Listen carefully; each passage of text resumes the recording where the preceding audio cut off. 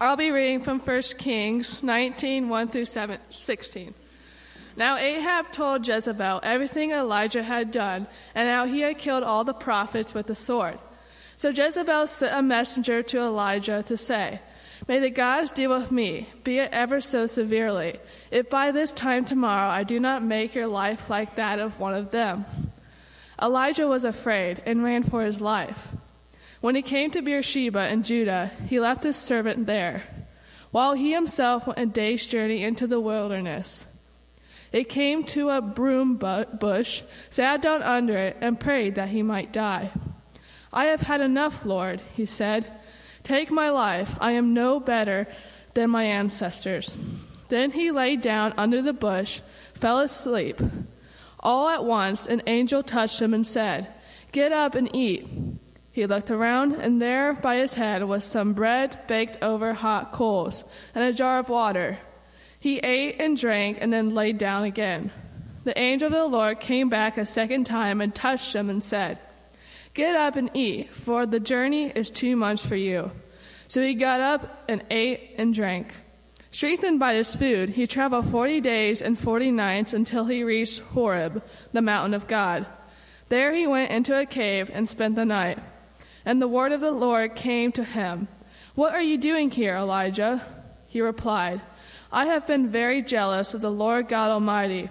The Israelites have rejected your covenant, tore down your altars, and put your prophets to death with the sword. I am the only one left, and now they are trying to kill me too." The Lord said, "Go out and stand on the mountain in the presence of the Lord, for the Lord is about to pass by." Then the great and powerful wind tore the mountains apart and shattered the rocks before the Lord, but the Lord was not in the wind. After the wind there was an earthquake, but the Lord was not in the earthquake. After the earthquake came a fire, but the Lord was not in the fire. And after the fire came a gentle whisper. When Elijah heard it, he pulled his cloak over his face and went out and stood on the mountain of the Lord. Then a voice said to him, "What are you doing here?" He replied, "I have been very jealous for the Lord God Almighty. The Israelites have rejected your covenant, tore down your altars, and put your prophets to death with the sword. I am the only one left, and now they are trying to kill me too." The Lord said to him, "Go back the way you came, and go to the desert of Damascus. When you get there, anoint Hazael, king of Aram. Also anoint Jehu, son of Nimshi, king over Israel, and anoint Elisha, son of Shaphat, from Abel Maholah, to succeed you as prophet." This is the word of the Lord.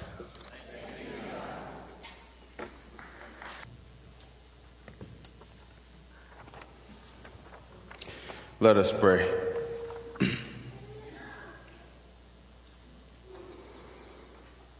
Father, may the words of my mouth and the meditations of my heart be acceptable to you, my rock and my redeemer. Amen. So my teenage years were some of the darkest times of my life. In middle school and my first few years of high school, I just couldn't stay out of the principal's office. I was obnoxious. I enjoyed the attention of being the class clown. And I just didn't have any respect for any kind of authority because I lost my dad and he wasn't around. I was sad and in a lot of pain. I had to move away from my grandparents, who were the closest people to me at the time. And I felt a lot of resentment towards people, especially my peers. Because in my eyes at the time, they had everything I wish I had. A house with their own room, rides places, and a family who had the tools and the resources for a kid like me who had a big basketball dream to be successful. Someone who could help me with my homework and tell me that dreams are possible if you work hard and you put in the work.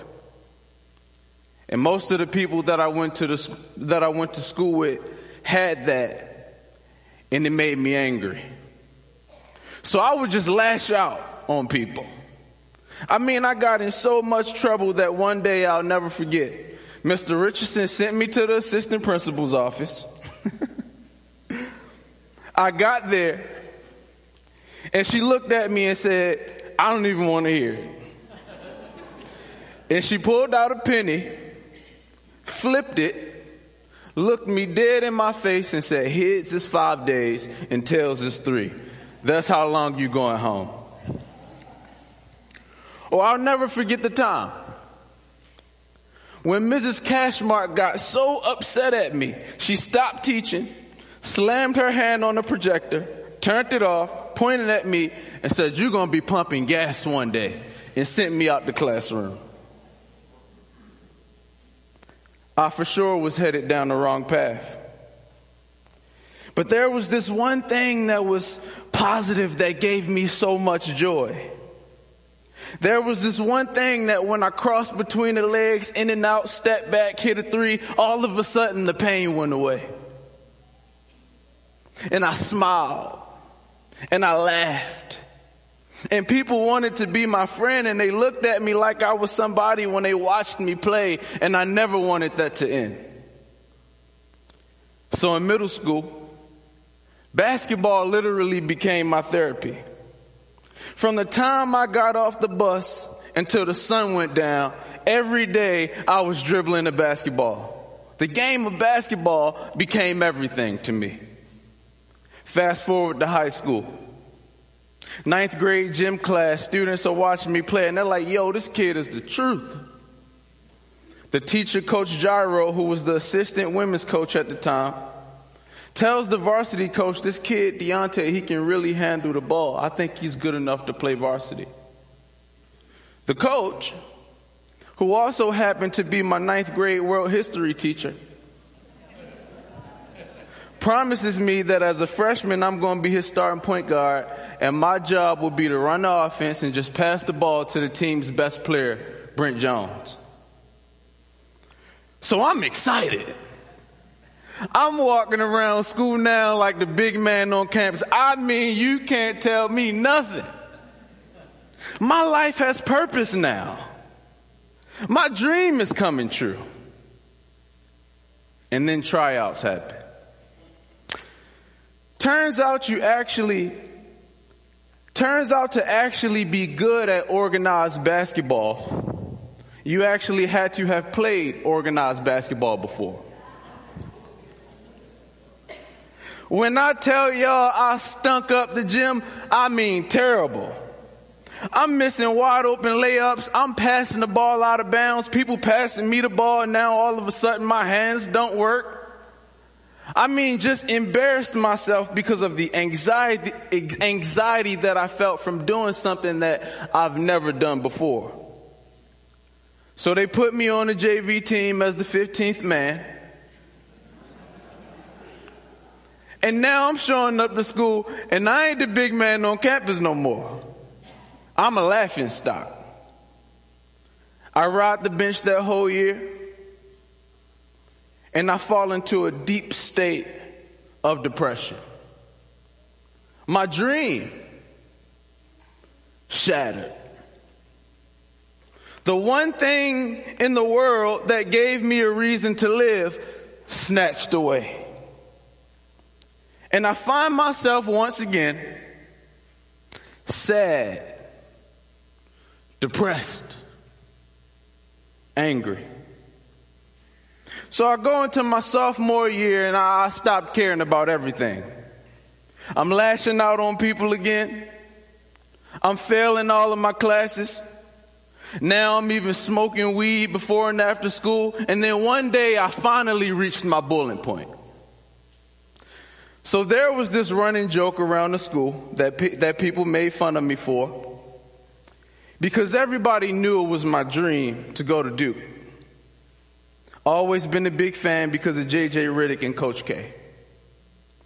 So one day, while we're playing volleyball in gym class, a kid made a really hurtful comment towards me about my grades and called me delusional. So I took the volleyball, I threw it across the gym, flipped him off, and yelled at the top of my lungs, "I want to kill myself." And I stormed out of the classroom into the locker room, and I just sat there in silence. 15 minutes go by. A police officer walks in, and he tells me to come with him.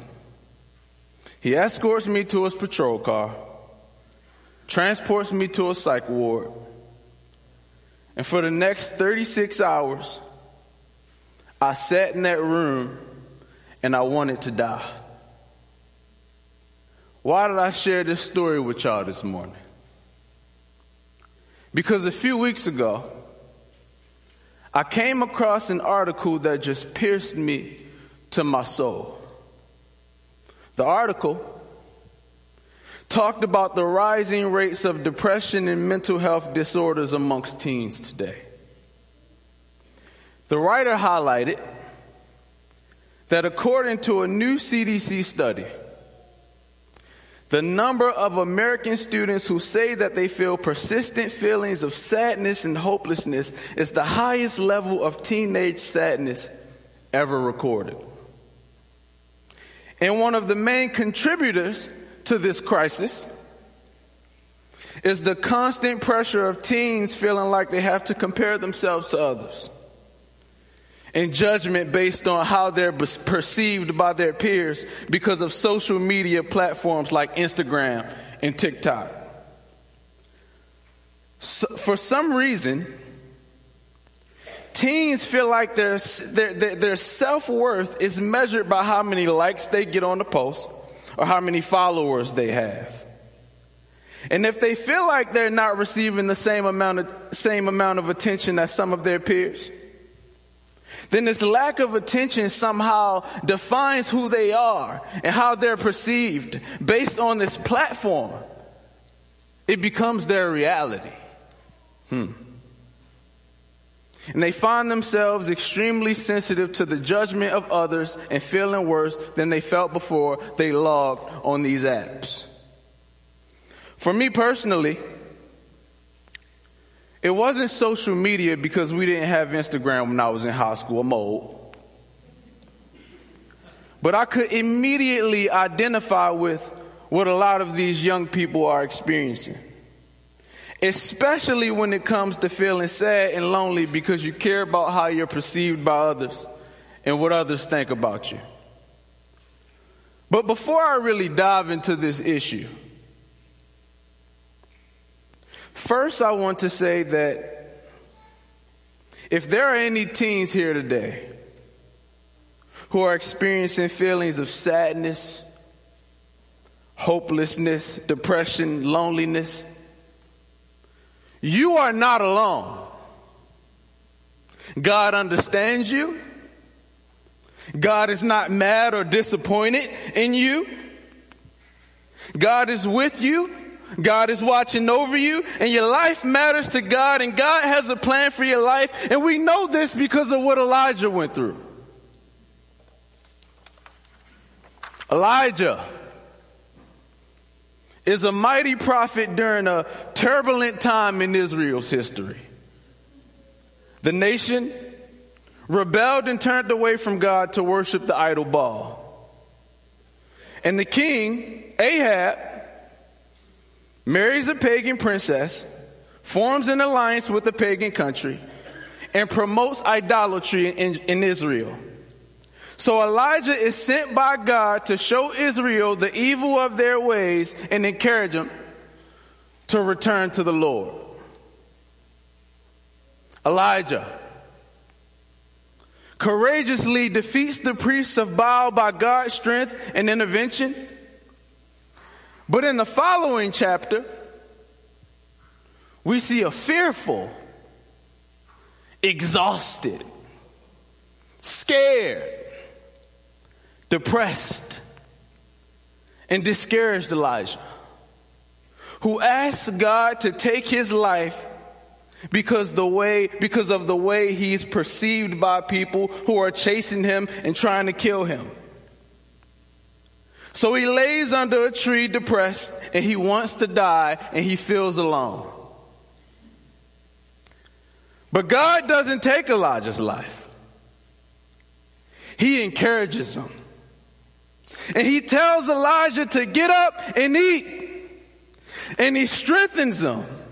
And he tells him to get back on the road and continue the journey and believe in the plan that I have over your life. I know that you're in pain, and I'm right here with you. Go and pour oil on Jehu and make him king over Israel. Then pour oil on Elijah and make him a prophet in your place. You are not alone. There are 7,000 people in Israel who haven't bowed to Baal and whose mouths never kissed the idol. As teens, I know y'all are going through some things that's hard.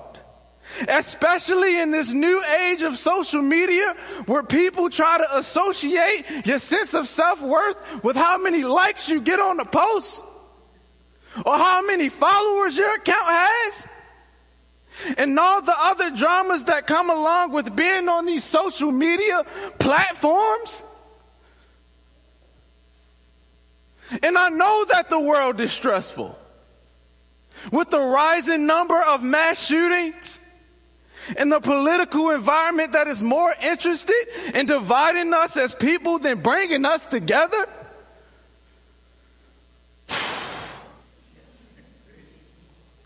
And I know you get scared. And I know you get exhausted.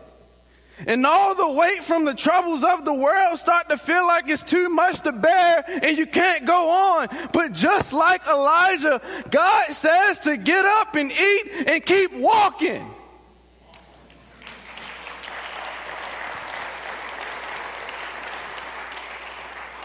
Down that path that I've set out for you. Don't worry about what others think. Get up and keep believing in the one who promised that he will wipe every tear away and walk with you side by side. Get up.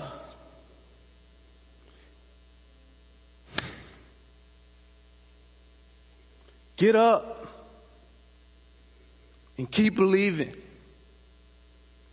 in the plan and in the purpose that he's placed over your life.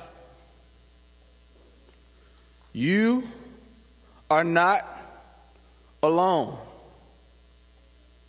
You have people in your life who love you. You have people in your life who care about you. Social media does not define who you are. God does. And he's been your number one follower since the day you were born. So get up and eat. And walk in faith. My story didn't end in that psych ward. Later in that year, I met a teacher who chose to invest in me. And she introduced me to the gospel of Jesus Christ. And because I respected her so much, I listened to her advice and I chose to give this prayer thing a chance. Now, I could never get up here and speak as eloquently as Darren or Bob about the history of the church, or tell you all the different ideologies of the church and the different theological perspectives of the early church fathers. I'm just not as intelligent as those guys in that regard. But what I can do is get up here and tell you what God did.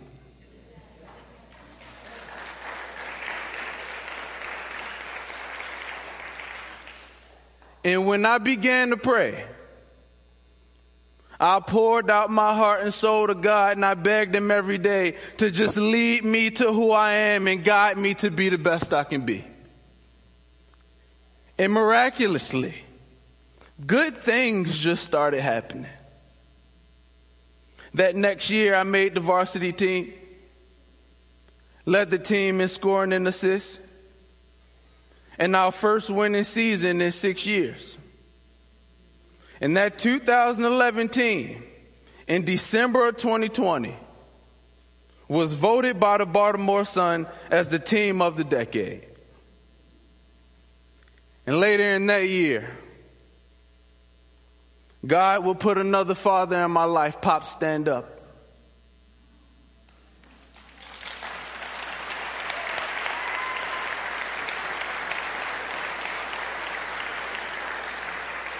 Who mentored me,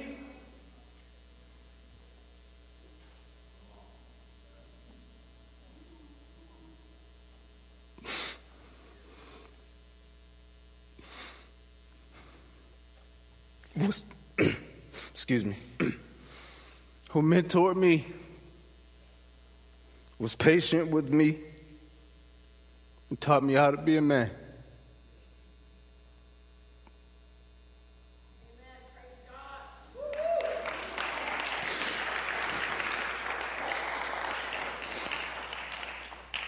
Helped me get into college because my grades were terrible. I went down to Payne College and I worked hard. Got the opportunity to lead the student government for 2 years. Started campus ministry, tell my story, and walk on the basketball team and be named the captain and the starter. And if God didn't wow me then, He really wowed me. Because a month after graduation, while scrolling on my phone, headed up Escalade, I picked my head up and I saw a table that said Duke Divinity School. And all of a sudden, that dream that I had as a teen was possible. And I walked over and I spoke with admissions. And after 5 minutes of conversation, Todd Mayberry looked at me and said, "Let's get you at Duke next year." And I got to Duke. And I got the opportunity to play basketball in Cameron. Start a youth basketball team for kids growing up like me. Tell Coach K that his book changed my life when I was 15 years old, and thank him. Young people, there will be many trials in this life. And in no way am I saying that if you're suffering from depression, anxiety, or any other mental health disorder, that you shouldn't go see a therapist or a psychologist or a counselor. No. God placed those people in those positions for a reason, and they can offer you great guidance and wisdom. But what I am saying is that it's normal to not feel okay sometimes. And that doesn't mean that anything is wrong with you. That doesn't mean you're a bad Christian. It simply means that you're human. And you have real feelings. And just like Elijah's situation, God understands this. And Elijah shows us that it's okay to be honest and vulnerable with God about how we feel. He didn't get upset with Elijah. He didn't tell Elijah to stop complaining. He encouraged him. And he encouraged me. And today, I'm encouraging you to go into this next chapter of your life and believe in that plan that God has, because He has one. Don't compare yourself to others or base your self-worth off some app or how others perceive you. Fall in love with who you are and the way God made you. And I promise you that when others around you see you walking in that faith and confidence, whether they like you or not, they'll feel liberated to be more comfortable with themselves and living in their truth. So I leave you with this. My youth is the best yet. All my faith lies in y'all because you're up next. No matter what the haters tell you, don't get upset. Leave all your hopes up to God. That's your best bet. Yes, with God you would never stress. It's people dying every day. You still alive, you blessed. He said he'd never leave your life if you just take a step. And life is full of ups and downs. It's just a game of chess. Peace, y'all.